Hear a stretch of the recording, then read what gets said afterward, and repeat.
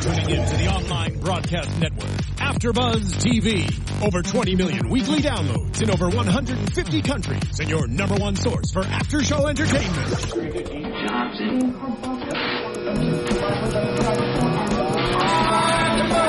AfterBuzzTV, the destination for TV superfans, producing aftershows for over 300 of your favorite TV shows, interviewing celebrities and showrunners, and bringing you behind-the-scenes exclusives. All thanks to E! Entertainment's Maria Menounos, producer Kevin Undergaro, and internet leader Akamai.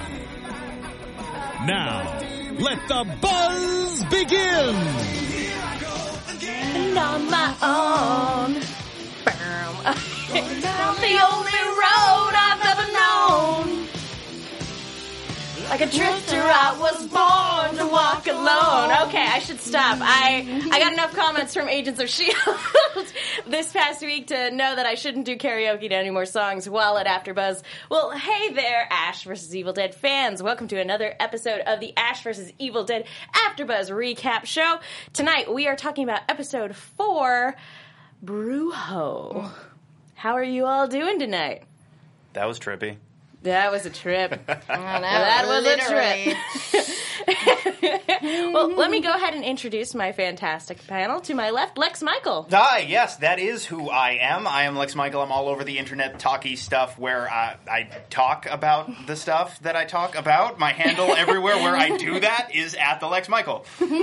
And Lucretia Lyon. Yes, and if you can spell it, you can find me. It's LACRETIA LYON, and I'm all over the internet like that, just like this guy. And I'm Megan Salinas. You guys can tweet at me at the Menguin. That's TheMenguin.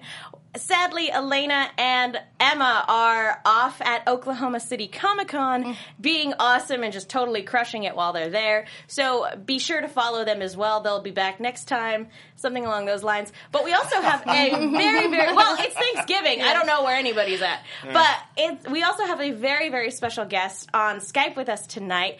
Joining us tonight is Roger Murray, who is the makeup effects and the makeup effects designer for the show.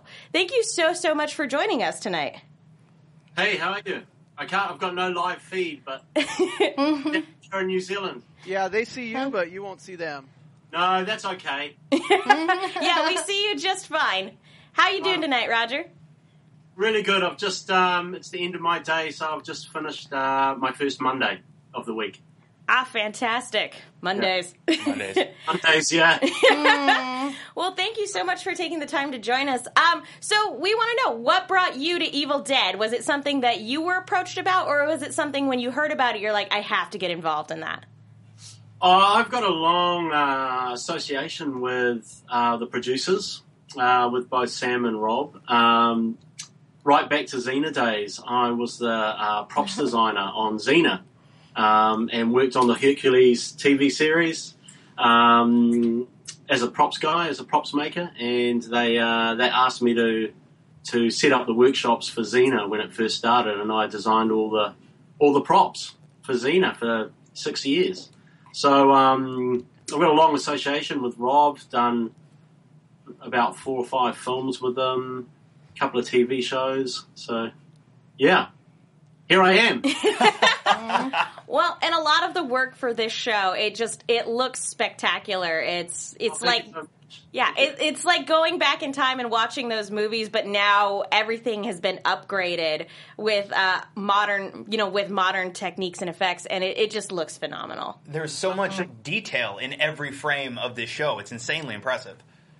Yeah, it's been a huge undertaking, and I think it was the president right from the start to try and keep a little bit of the flavour and the tone of the original shows, films, but just give it something more and really make it a really action-packed half hour where it was entertaining. I mean, we want to make something that's fun and entertaining, so.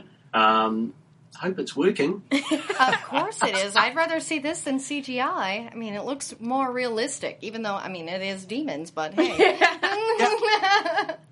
Yeah, well, we've got a great association with the guys that do the visual effects, PRP effects down here.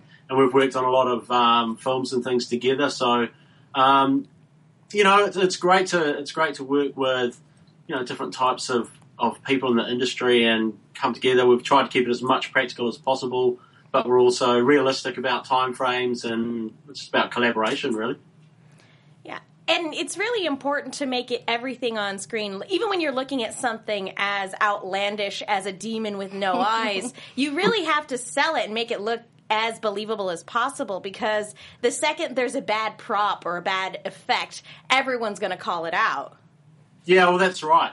Yeah, there's definitely been a really high bar raised for the whole show. So we wanted to, we went through and when we had the series overview, and we went, oh, wow, we really want to make a Lygos like a really defining creature for the show, like one of quite a few to come up. I don't know, it's great. It's been so much fun designing it. It's a dream come true, really. I never thought years and years ago that I'd actually get to work on Evil Dead in this capacity. So very lucky, but we do have a very high bar, so we have to, we keep going, and as the series keeps going along, I mean, there's some crazy stuff coming up. Man. Well, talking about Elagos, what was the inspiration for this particular design? Because he's unlike any other Deadite we've ever seen up to this point. Yeah, well, I think it's about, it's kind of just something, just trying to renew it a little bit. And some of the aspects of him came out of lines that were in the script about having no eyes, and a reference to Slender Man, who was like an online sort of eyeless creature with a big mouth. So we kind of took that, and then I initially had sort of dreams about a sort of a alien type sort of creature that was basically more sensory. So he had no eyes and he had a mouth, but he was sort of able to be telepathic and have a bit of psychic sort of knowledge. So, and also just being really disgusting at the same time. So we just try to, I don't know, we've just been having fun with it, and we've got some great sculptors down here. We had some really strong designs. And I think it all just came together. We've got big hurdles with, a high production weeks, the time we have to shoot stuff in a week. So we have to come up with quite clever makeups that we're able to apply kind of easily and that have the most impact. So that was part of the equation, I suppose, for, designing him. So what you're saying is that he's literally the stuff of nightmares. That's what this creature is. I call them dreams. But yeah, Well, I just out of curiosity, and without talking about stuff that's coming down the line, what were you most excited for fans of the franchise to see when the series came back that you worked on? I think, my initial feeling about the show when it came down here was actually working with Sam, because he's never, even though we've worked on lots of projects together, it's usually been with Rob Tappert. So when Sam said, I was going to come down and actually work down here, that was, for me, for the build-up to the show, was the most exciting thing, because I'd really wanted to meet him, and I'd worked on all these shows and I'd never met him, and he was going to come down and direct. So that was really exciting, him and Bruce together. For me, I think it was going back to the Necronomicon, and, we made his gun, his boomstick, and the props department made his chainsaw. So, I mean, it was just all the iconic things, and sort of being able to relive all those things, have them in the workshop and go out on set and spread a lot of blood around. I mean, it was pretty exciting with Bruce, So there's all these little things that went along the series, and it was like, you're standing there going, man, I can't believe this is crazy.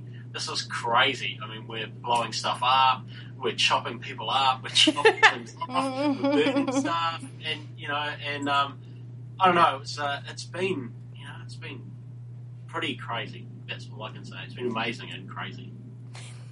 Now, we a couple weeks ago, Emma brought up a question about the way the blood is made on the show, and I was wondering if you could give any hints or insight into what Evil Dead specifically does for the blood, all of the blood work on the show, because there's a lot of it. A lot. Yeah, there's a lot of blood. We kind of we wanted to make the Deadite blood slightly darker, a darker red, I suppose, tone, and with some of the demons coming up, it ends up being like a dark black red, I suppose you could call it, really deep. We also have like an effects company that we work with who ends up doing a lot of the blood on set with us, because there's so much of it, and we're really busy getting all the elements together for the makeup effects, that we work with them, and they have huge, big, pressurized 20-litre kegs, like beer kegs of blood, and we end up making all the rigs and the tubing and do all the effects side of it, and we've standardised a whole lot of connections, and when we get there on set, we end up plugging in with all the blood guys. So there's a lot of times when we show up and everyone's like, oh man, they get their mops and they get all the stuff off, and it's like, oh dude, those guys are turning up again, it's like with their barrels of blood. So the blood itself, there's quite a few different formulas depending on what we're using it for, really. Wardrobe obviously wants something that doesn't stain too much, and that they can easily, turn around and recycle clothes and all sorts of things like that. Makeup want things that you can have in your mouth and have in your eyes, and then we've just got our general sort of blast blood, we call it, which is blood we can put in mortars and blast on, into backdrops, or we can put in dummies and mannequins and rigs and stuff. So yeah, the blood's a big deal for sure. There is a lot of it, and there's a lot of different types, and there's actually, it will vary between different demons, shall we say. That's fantastic. It sounds like it's just a ton of fun to work on. Explanation. It sounds like a bloody good time. Well, for those of you guys watching live with us, we are going to be keeping an eye on the live chat, and we are also keeping an eye on the hashtag ABTV Evil Dead. So if you guys have any questions for our fantastic guests, feel free to reach out using those different tools. So Roger, I want to know what really goes into creating a Deadite, because every Deadite has a very specific and unique look, and you want to make them all distinctive, but at the same time, they all kind of have a very similar look to them as well. Yeah, it's something that we've worked with the producers quite a lot with. Is actually, and we're probably going to keep going into series 2 with it. Is actually, initially we wanted to make the Deadites something that was possibly a generic thing. So, like when you become a Deadite, there was aspects of parts of it that would make everyone sort of look the same, I suppose you could say. And that ended up being sort of based on just the tone of the coloration, and sometimes we make them quite slimy and kind of a bit creepy, depending on what their character's done. And then we basically get the backstory of the character, and sometimes the situation and how they get killed and all the rest of it, and put it together, and we basically make a character design, I suppose you could call it, for each Deadite as we go along. Initially, we thought we could potentially have a few that would be more generic, but as we went through the series, and as the series sort of evolved, it meant that we're pretty much basing each Deadite on their own character, and then using a sort of a tonation between all of them, which is something that harks back to the films, to sort of link them all together and give them some sort of a look on themselves, and each of the ones kind of individualised a little bit. So there's a lot of work that goes into each Deadite, just as far as initial concepting, and sometimes we work with the writers and get a bit of a background story to it, and there's a lot more Deadites coming up. So you'll see that sort of unfold a little bit as the series goes along. You'll see parts of the way they were killed, or something that happened to the character come up in the way they're presented. I can't wait to see that. So, what's been your favorite Deadite to work on so far? Oh, the one you've seen. The ones you've seen so far. Yeah. I think I really liked Mrs. Johnson. She's a fantastic lady in her 80s, and she had such a great face, to work on that just like doing the design and doing the sculpt and just her generally. Sometimes you have this real thing when you're doing makeups and you meet someone and you're sort of apprehensive because they're in their 80s and you're like, we have to do makeups and and then we've got stunt women and we made pull-on masks for them and all sorts of stuff for the stunt people. And I think it was just it ends up being a combination of like the person and who you meet and the characterization of their face. That was really cool. So Mrs. Johnson was definitely one of my favourites as far as the design went. And then probably, I kind of like them all. They've all got their own little things. I really like Mom. Oh, poor Mom. Over here we say Mom. Mom.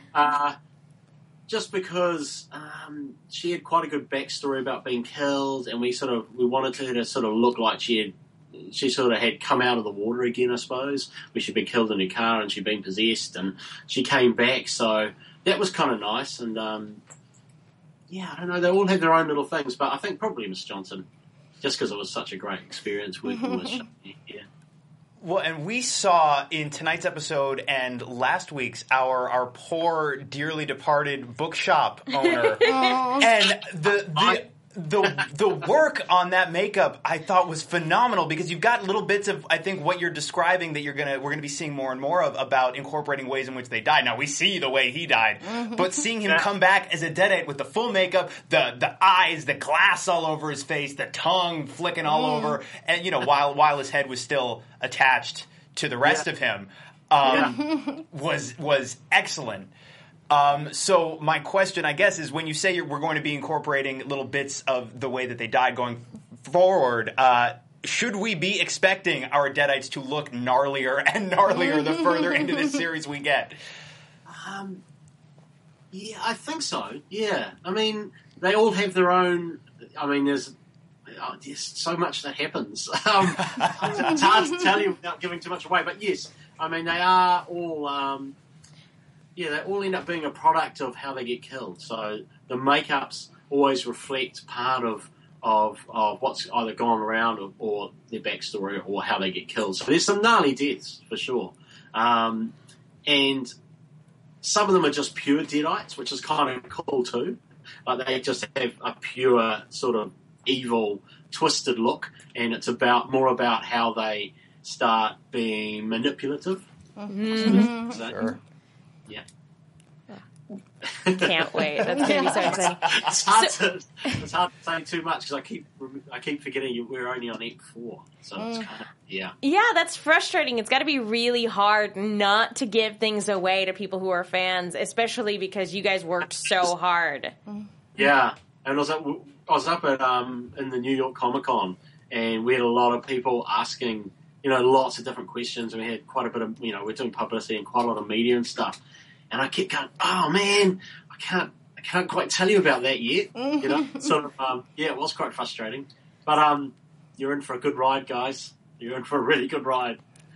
That's exciting. Mm-hmm. So what is the biggest challenge in terms of creating a look, either for a Deadite in its purest form or for when they possess a human? What's the biggest challenge? Is it the budget? Is it the time constraint? Is it the kind of troubleshooting which tones look best? What's the hardest thing when you go about designing? Time at this stage, yeah. I mean, we had, it's like this when you birth a show and you have a new show. And, and there's a lot of, the producers have a lot of ideas that everyone wants to get in. So, by the time you end up having scripts and getting talent and getting everyone in, it ends up becoming a time issue.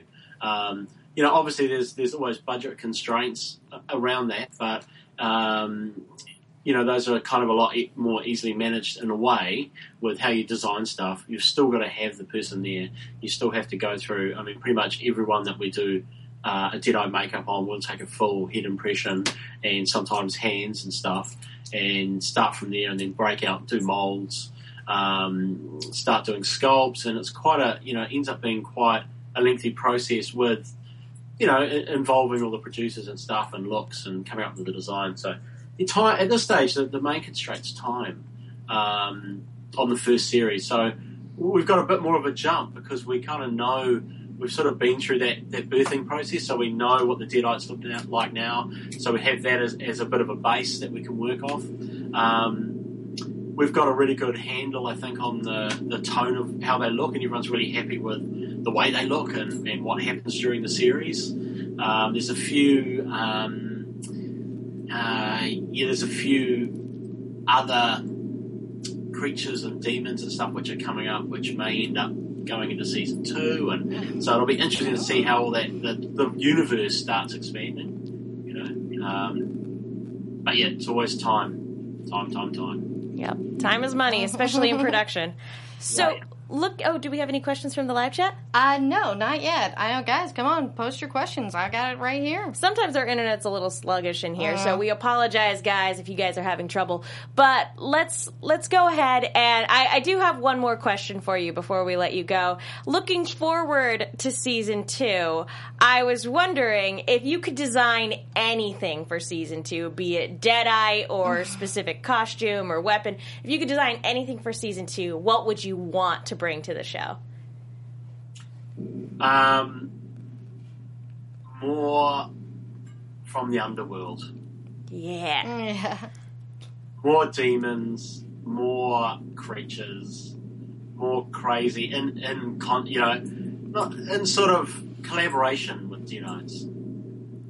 That's what I'd like, yeah. Oh, that's exciting. Well, thank you, Roger, so much for joining us. Do you guys have any final questions before we let him go? I'm just very excited to see the things that you're hinting at that we're going to see for the remainder of the season. So I guess if I had one more question, just based on the little hints that you've dropped, if there is let's say a hierarchy in the Deadite underworld, where does Eligos rank? Is he, I would assume since we're seeing him this early, he's not high low command. On the pecking order. Is he in fact small potatoes? And how braced should I be? How terrified should I be for what I am going to experience in the weeks to come? Yeah, I think he's like a middle tier. I don't think he's in the middle somewhere, because he's he's got a few powers. He could be pretty crazy, I think, if he got loose. So I think he's a middle tier, but I wouldn't put him right at the top, man. We got a lot more ideas. All right. I'm excited and a little scared. I have said this before, so I don't mind saying it again. But the only kind of hint I could give about what's coming up, I suppose, which is a little bit abstract, but it's kind of nice, is the 3 Bs, right? So it's burning, book, and birthing. There you go. Birthing. Oh, God. Yeah, that sounds exciting. I was hoping one of those B's would be boomstick, but I he's guess already I'm not that mentioned lucky. the boomstick. We've got the boomstick. Yeah. Yeah. But, so burning, birthing, and book. Mm-hmm. There you go. That's one hell of a tease. That's exciting. Lucretia, do you have any other questions? I think I'm good. I'm just excited to see the Deadites that are going to look like how they died, because we all know that one of them's going to have a chainsaw on their head, right? Yeah. That's fantastic. Well, Roger, do you have any other upcoming projects that you'd like people who are watching the show to know about? Yeah. We've been working on MTV Shannara, and that's coming out in January, I think, and that should be pretty cool. We're working on quite a few New Zealand films at the moment, doing prosthetic work down here, which sometimes don't always get out into the States. They have a general release here. What else have we been working on? Oh, we've been working on Crouching Tiger, Hidden Dragon 2, which is coming out on Netflix, which should be pretty cool. And it's quite a bit of stuff. Yeah, but those are probably Shannara. That would be pretty cool. Awesome. Well, where can people go online if they want to keep up with all your projects? Probably our website, which is Main Reactor. That's our company's name, mainreactor.co.nz. Or you could go onto Facebook under Main Reactor. Fantastic. Well, thank you again, Roger. Facebook's probably the best. Awesome. Thank you so much for joining us tonight. We really appreciate it. Thank you very, very much. Thank you. All right. Speak soon. Okay. Have a great night. Thanks again. Oh, that was so cool. He seems like such a cool guy. I know. I wanted to say catch you on the flip flop, but I'm like, do we do that here? You can say catch you on the flip flop. I love that line. It's a funny line. Yeah, he's working on new catchphrases. I like that. I think he's trying to test the waters, see what works with the kids. Yeah. What do the kids think is cool these days? Catch you on the flip flop. Well, Elena's going to make a bunch of T-shirts before the season's out, so we've got that to look forward to. I think when evil shows up, it blows up. Is that was my favorite one. That was a pretty good one. Okay, I want to talk about Amanda and Ruby. Who we finally know who Ruby is. We finally, and I gotta say, I mean, it was probably the most obvious answer, but at the same time, I'm still like pointing at the TV going, yes! Yep. We finally find out she is, in fact, Annie's sister. Professor Nobi's daughter. Exactly. So it was her family that was at the cabin, and Ash, he's not responsible for her parents' death, but she thinks he is. She thinks he is, very much so. And she has his hand. I was so excited to see his hand. That was so cool. Give me back my hand. And so she's just, presumably, she says it's been dormant for 30 years and it just started twitching again. So I guess she's just had Ash's hand in a box and she'll occasionally check, nope, not moving. Put it back, go about her life for another couple of years. I'd expect it to be more in a glass case. Like, you know, so she could look at it all day long and remind her that this is the guy that killed my family. Yeah, and it's interesting that she does very much blame him for what happened, but at the same time has never found him in these 30 years, has only had his hand to go off of. And to be fair, if we're assuming that Army of Darkness actually did happen, he did go back in time for a while. Yeah. Well, and even if Army of Darkness didn't happen, which it may or may not have rights issues, he still would have had to come back from the past somehow. True. But he also, if we are to believe any part of his ayahuasca trip, it seems like he went all over the country from Value Mart to Value Mart, which might have made him a little difficult to track. Although, if he's transferring store to store to store to store, is there not a paper trail? Is he? Yeah, I guess he's just staying at the same chain and it's just going to different locations. And I just want to know, like, did Value Mart buy out S-Mart? That's the story they're going with, since I believe they can't use S-Mart because S-Mart because of stupid licensing stuff. Universal. So the story they always fall back on is, well, it's a national chain, and they bought out the smaller store years ago, and Value Mart. The I did like how at the beginning of when they're showing the map that you actually do see Grand Rapids, Michigan. Like I was just like, I know, I get that, I understood that reference. That's fantastic. So Amanda and Ruby, much like we were predicting, they have officially teamed up and they are on the hunt to go and find Ash. And I gotta say, it was fantastic seeing them take down Lionel together. Poor Lionel. Poor Lionel. Decapitated and head popped like a grape. It was crushed like a tomato can. Yeah. It was just a big mess all over the place. But that's the best part of the Evil Dead franchise is all the big bloody messes. And if that's what you're looking for, you've come to the right show. And I'm so excited. So, okay, moving on from Amanda and Ruby, because I'm sure I can't wait to get more of what Jill was talking about, their Thelma and Louise quest. Oh, yeah. Yeah, that's the only bummer with like these episodes being 30 minutes is that I feel like with what we get from their storyline, I want more. And this is... It's great that it leaves me wanting more, but at the same time, I'm like, how long until next week? I know. I was so frustrated that they were only 30 minutes. I was like, we can't get an hour? I mean, Jesus, come on, stars. I mean, I suppose the flip side is it's pacing for one thing, and I guess, two, it's also production value. Maybe by having the episodes be shorter, they can increase the production value for each episode and put more money into each 30-minute episode than having to take away money to account for an hour-long episode. So if we want more blood and deadites, we got to stick with our 30 minutes. Imagine what they could do with 5 minutes. Imagine how jam-packed and gory those episodes just would vines. be at 5 minutes.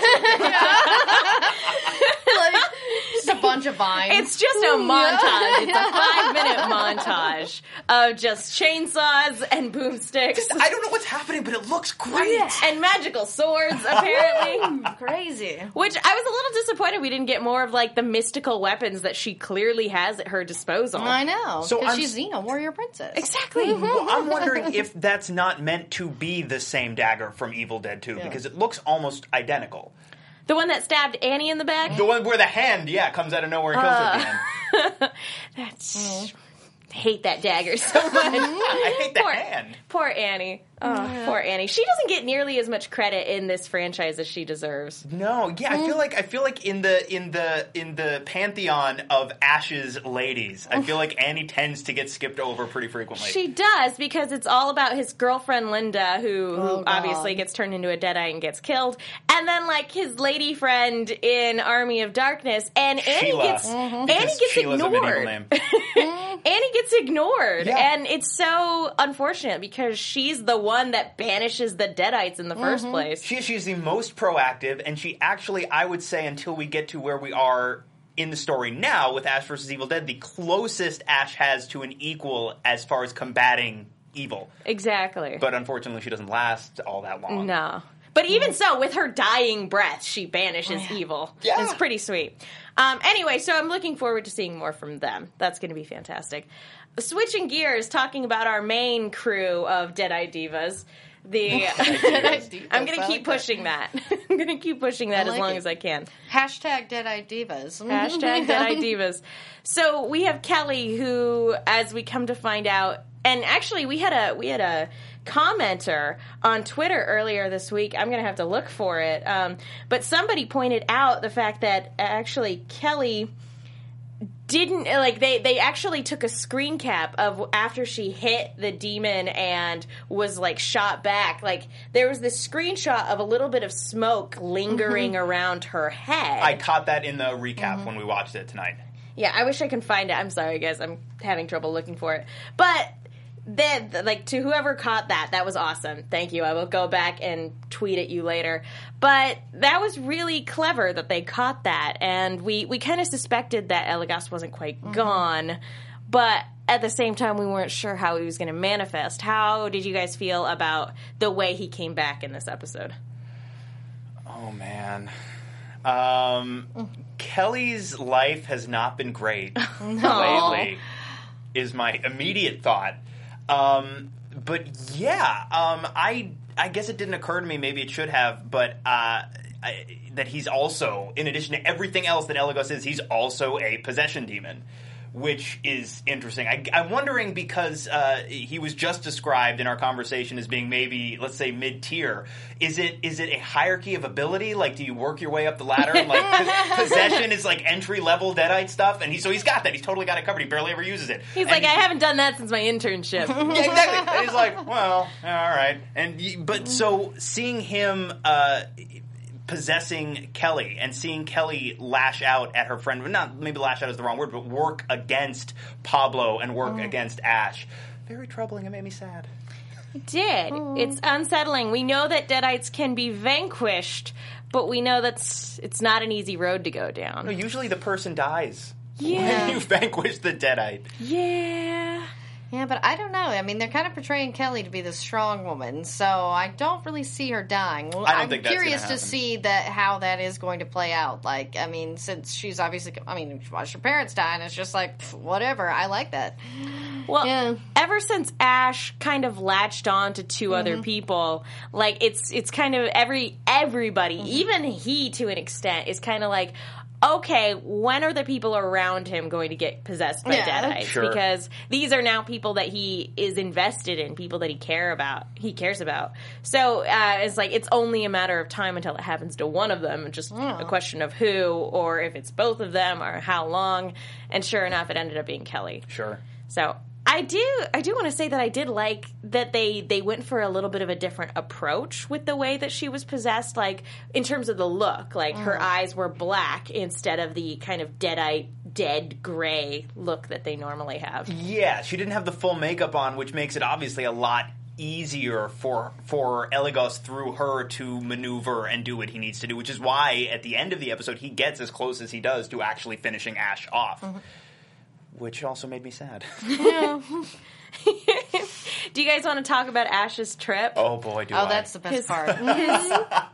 His spiritual journey for inner peace or something. So they go to the Brujo for guidance, for help, for pointers on how to fight the Deadites. And Brujo's plan is you're going to take an ayahuasca trip.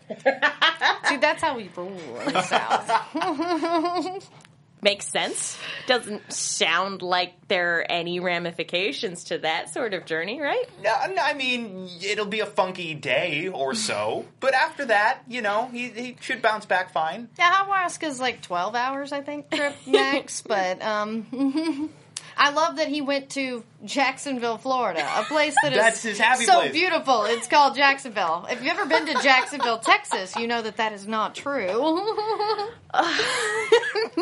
Yeah, the fact that have either of you guys seen Book of Mormon? Yes. It reminded me a lot of when the main character in that play is like Orlando.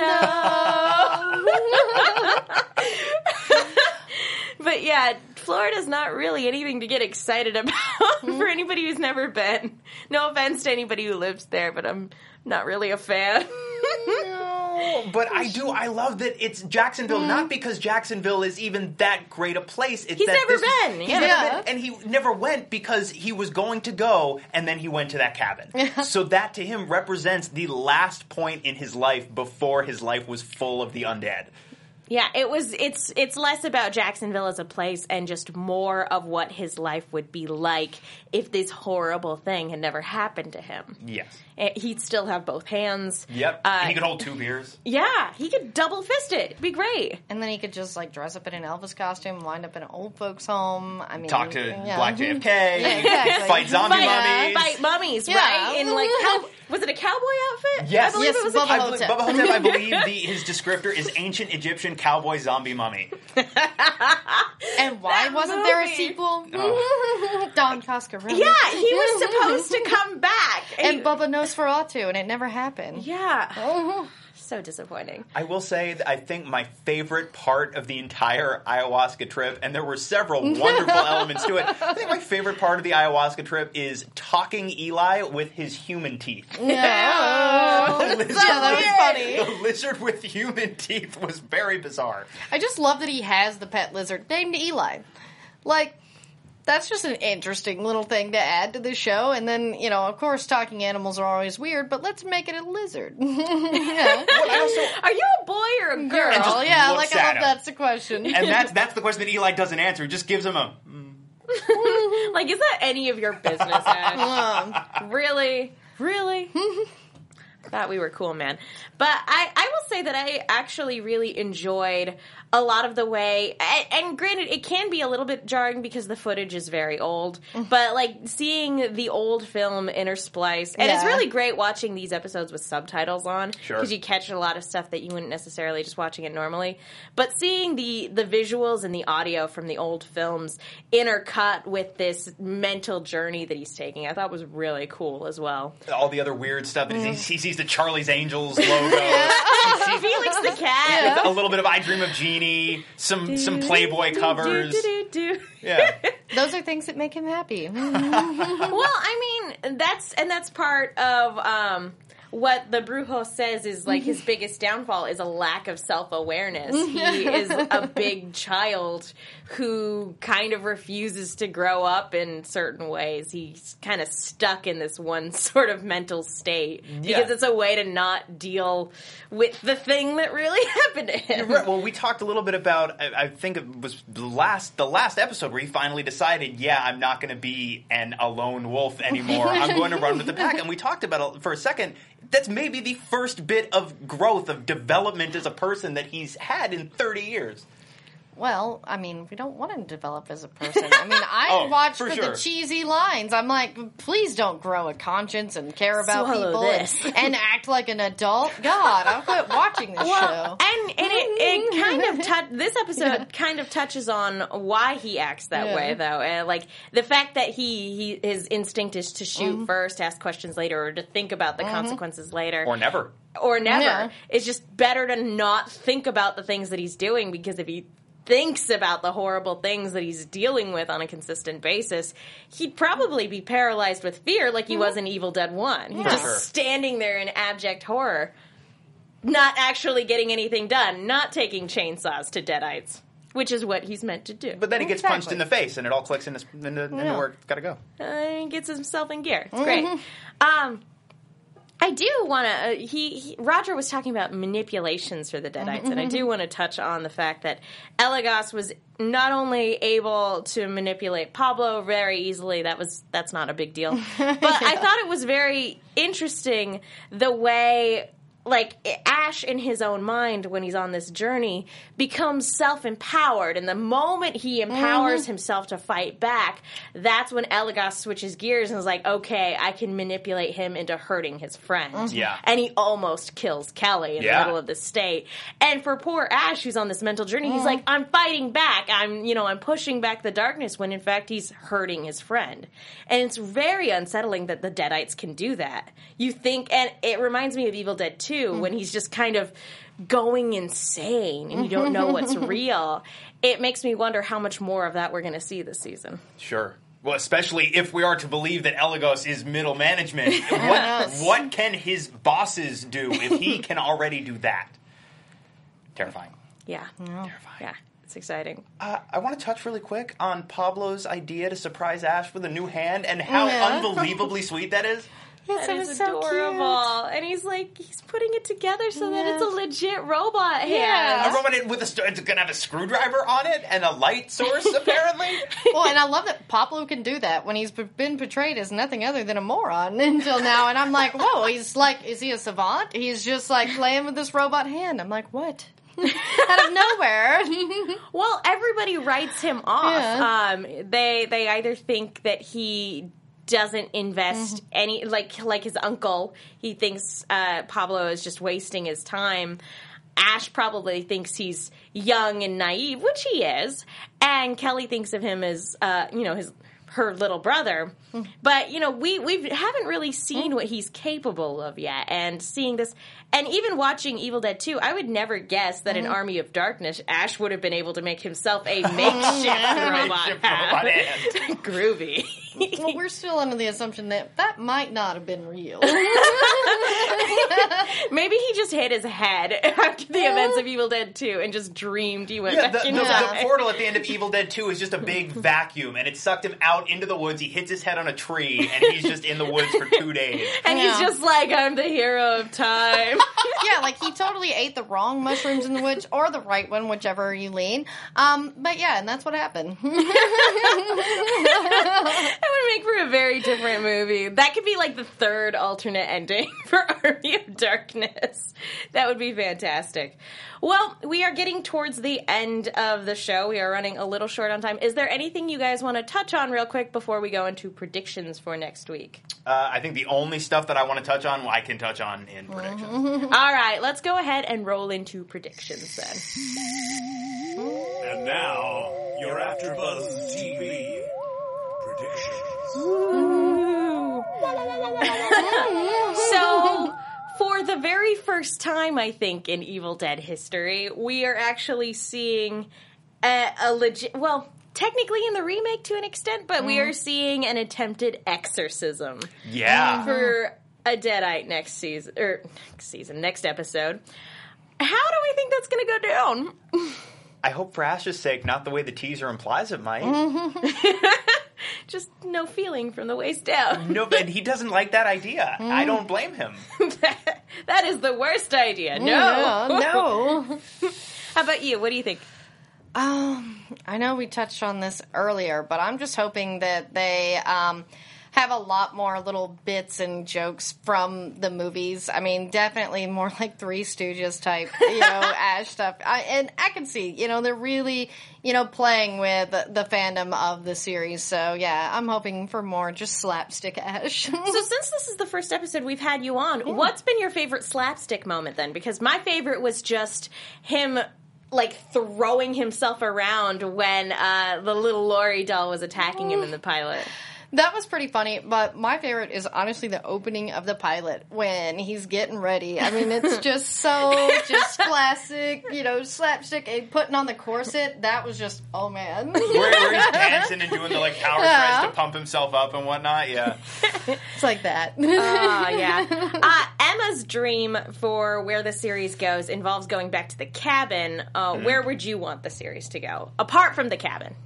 Apart from the cabin. I don't know. Maybe we can go back to the Middle Ages, even if it's just another ayahuasca trip. Or there's plenty of other hallucinogenic drugs he could do. Now that we've had this episode, I kind of want him to go to Florida and go, meh. Yeah, go to Jacksonville. My life's and see not it sucks. that bad, actually. Well, that just about does it. Is there anything else you guys want to talk about before we wrap up for the evening? There's one thing I want to hit. In his fantasy, at one point before Elagos shows up in his head and all hell breaks loose, the book appears in his hand, and talking Eli the lizard with his human teeth tells him that he has to bury it deep beneath where his journey started. My guess is they're going back to the cabin. For sure. Yeah. Absolutely. And I did like that when Elagos was there also, it was surrender Ash. And I know we kind of finished talking about Ruby and Amanda, but when we first got introduced to Amanda, the Deadite said, we know who you are. And then when we get, our team up in this episode, Lionel turns to Ruby and says, we know who you are, and then she cuts off his head. So I'm wondering if she actually is who she says she is, or if there's not a little bit more to her story about being, the professor's daughter, Annie's sister. So I'm wondering if there's not a little bit more to it than all that. And so, yeah, because it seems like a really weird, intentionally abrupt sentence. Because if it was just, you're the professor's daughter, would have said, oh, yeah, we killed your family. It was hilarious. And I feel like she would have just cut off his head and stomped on him the same way. But the fact that they intentionally cut it off, I'm like, I feel like there's a little bit more there. Sure. Yeah. Sure. I don't know what, because that was my guess, was that she was the professor's daughter. So that's all I got. That's all I got for now. I don't know. I think she's Xena Warrior Princess. Fact. I believe that's what we said, actually. Yeah. We know who you are. Xena Warrior Princess. Yeah. Well, I guess that just about does it for tonight. Lex, where can people go if they want to keep up with you? I am all over the interwebby, netty, talky stuff at the Lex Michael. And if you can spell my name right, it's LACRETIALYON. Find me on Twitter, Facebook, Instagram, and you can check me out here at AfterBuzz Sundays at 5:30 p.m. PST with the General Hospital After Show, and then also for the Castle After Show Tuesdays at 4 p.m. Fantastic. And again, for those of you guys watching, please be sure to follow Elena and Emma on Twitter, at Elena Jordan and at Emma Fife. That's with F's, not S's. Please be sure to wish them well while they're on their journey, again, having an awesome time. And I also want to say thank you to everybody who was on the hashtag, everybody who was on the live chat. Always fun talking to you guys. I'm Megan. You can follow me on Twitter at TheMenguin. That's TheMenguin. If you haven't already done so, please subscribe to AfterBuzz on iTunes, YouTube, SoundCloud, all that fun stuff. Rate, leave a comment. We want to know what you guys think about this show and what you guys want from the rest of the season. So thank you guys so much for tuning in, and we will see you all next time. From executive producers Maria Menounos, Kevin Undergaro, Phil Svitek, and the entire AfterBuzz TV staff, we would like to thank you for listening to the AfterBuzz TV network.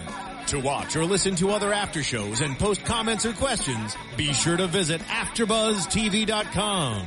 I'm Sir Richard Wentworth, and this has been a presentation of AfterBuzzTV. Catch you on the flip-flop. The views expressed herein are those of the hosts only and do not necessarily reflect the views of AfterBuzzTV or its owners or principals.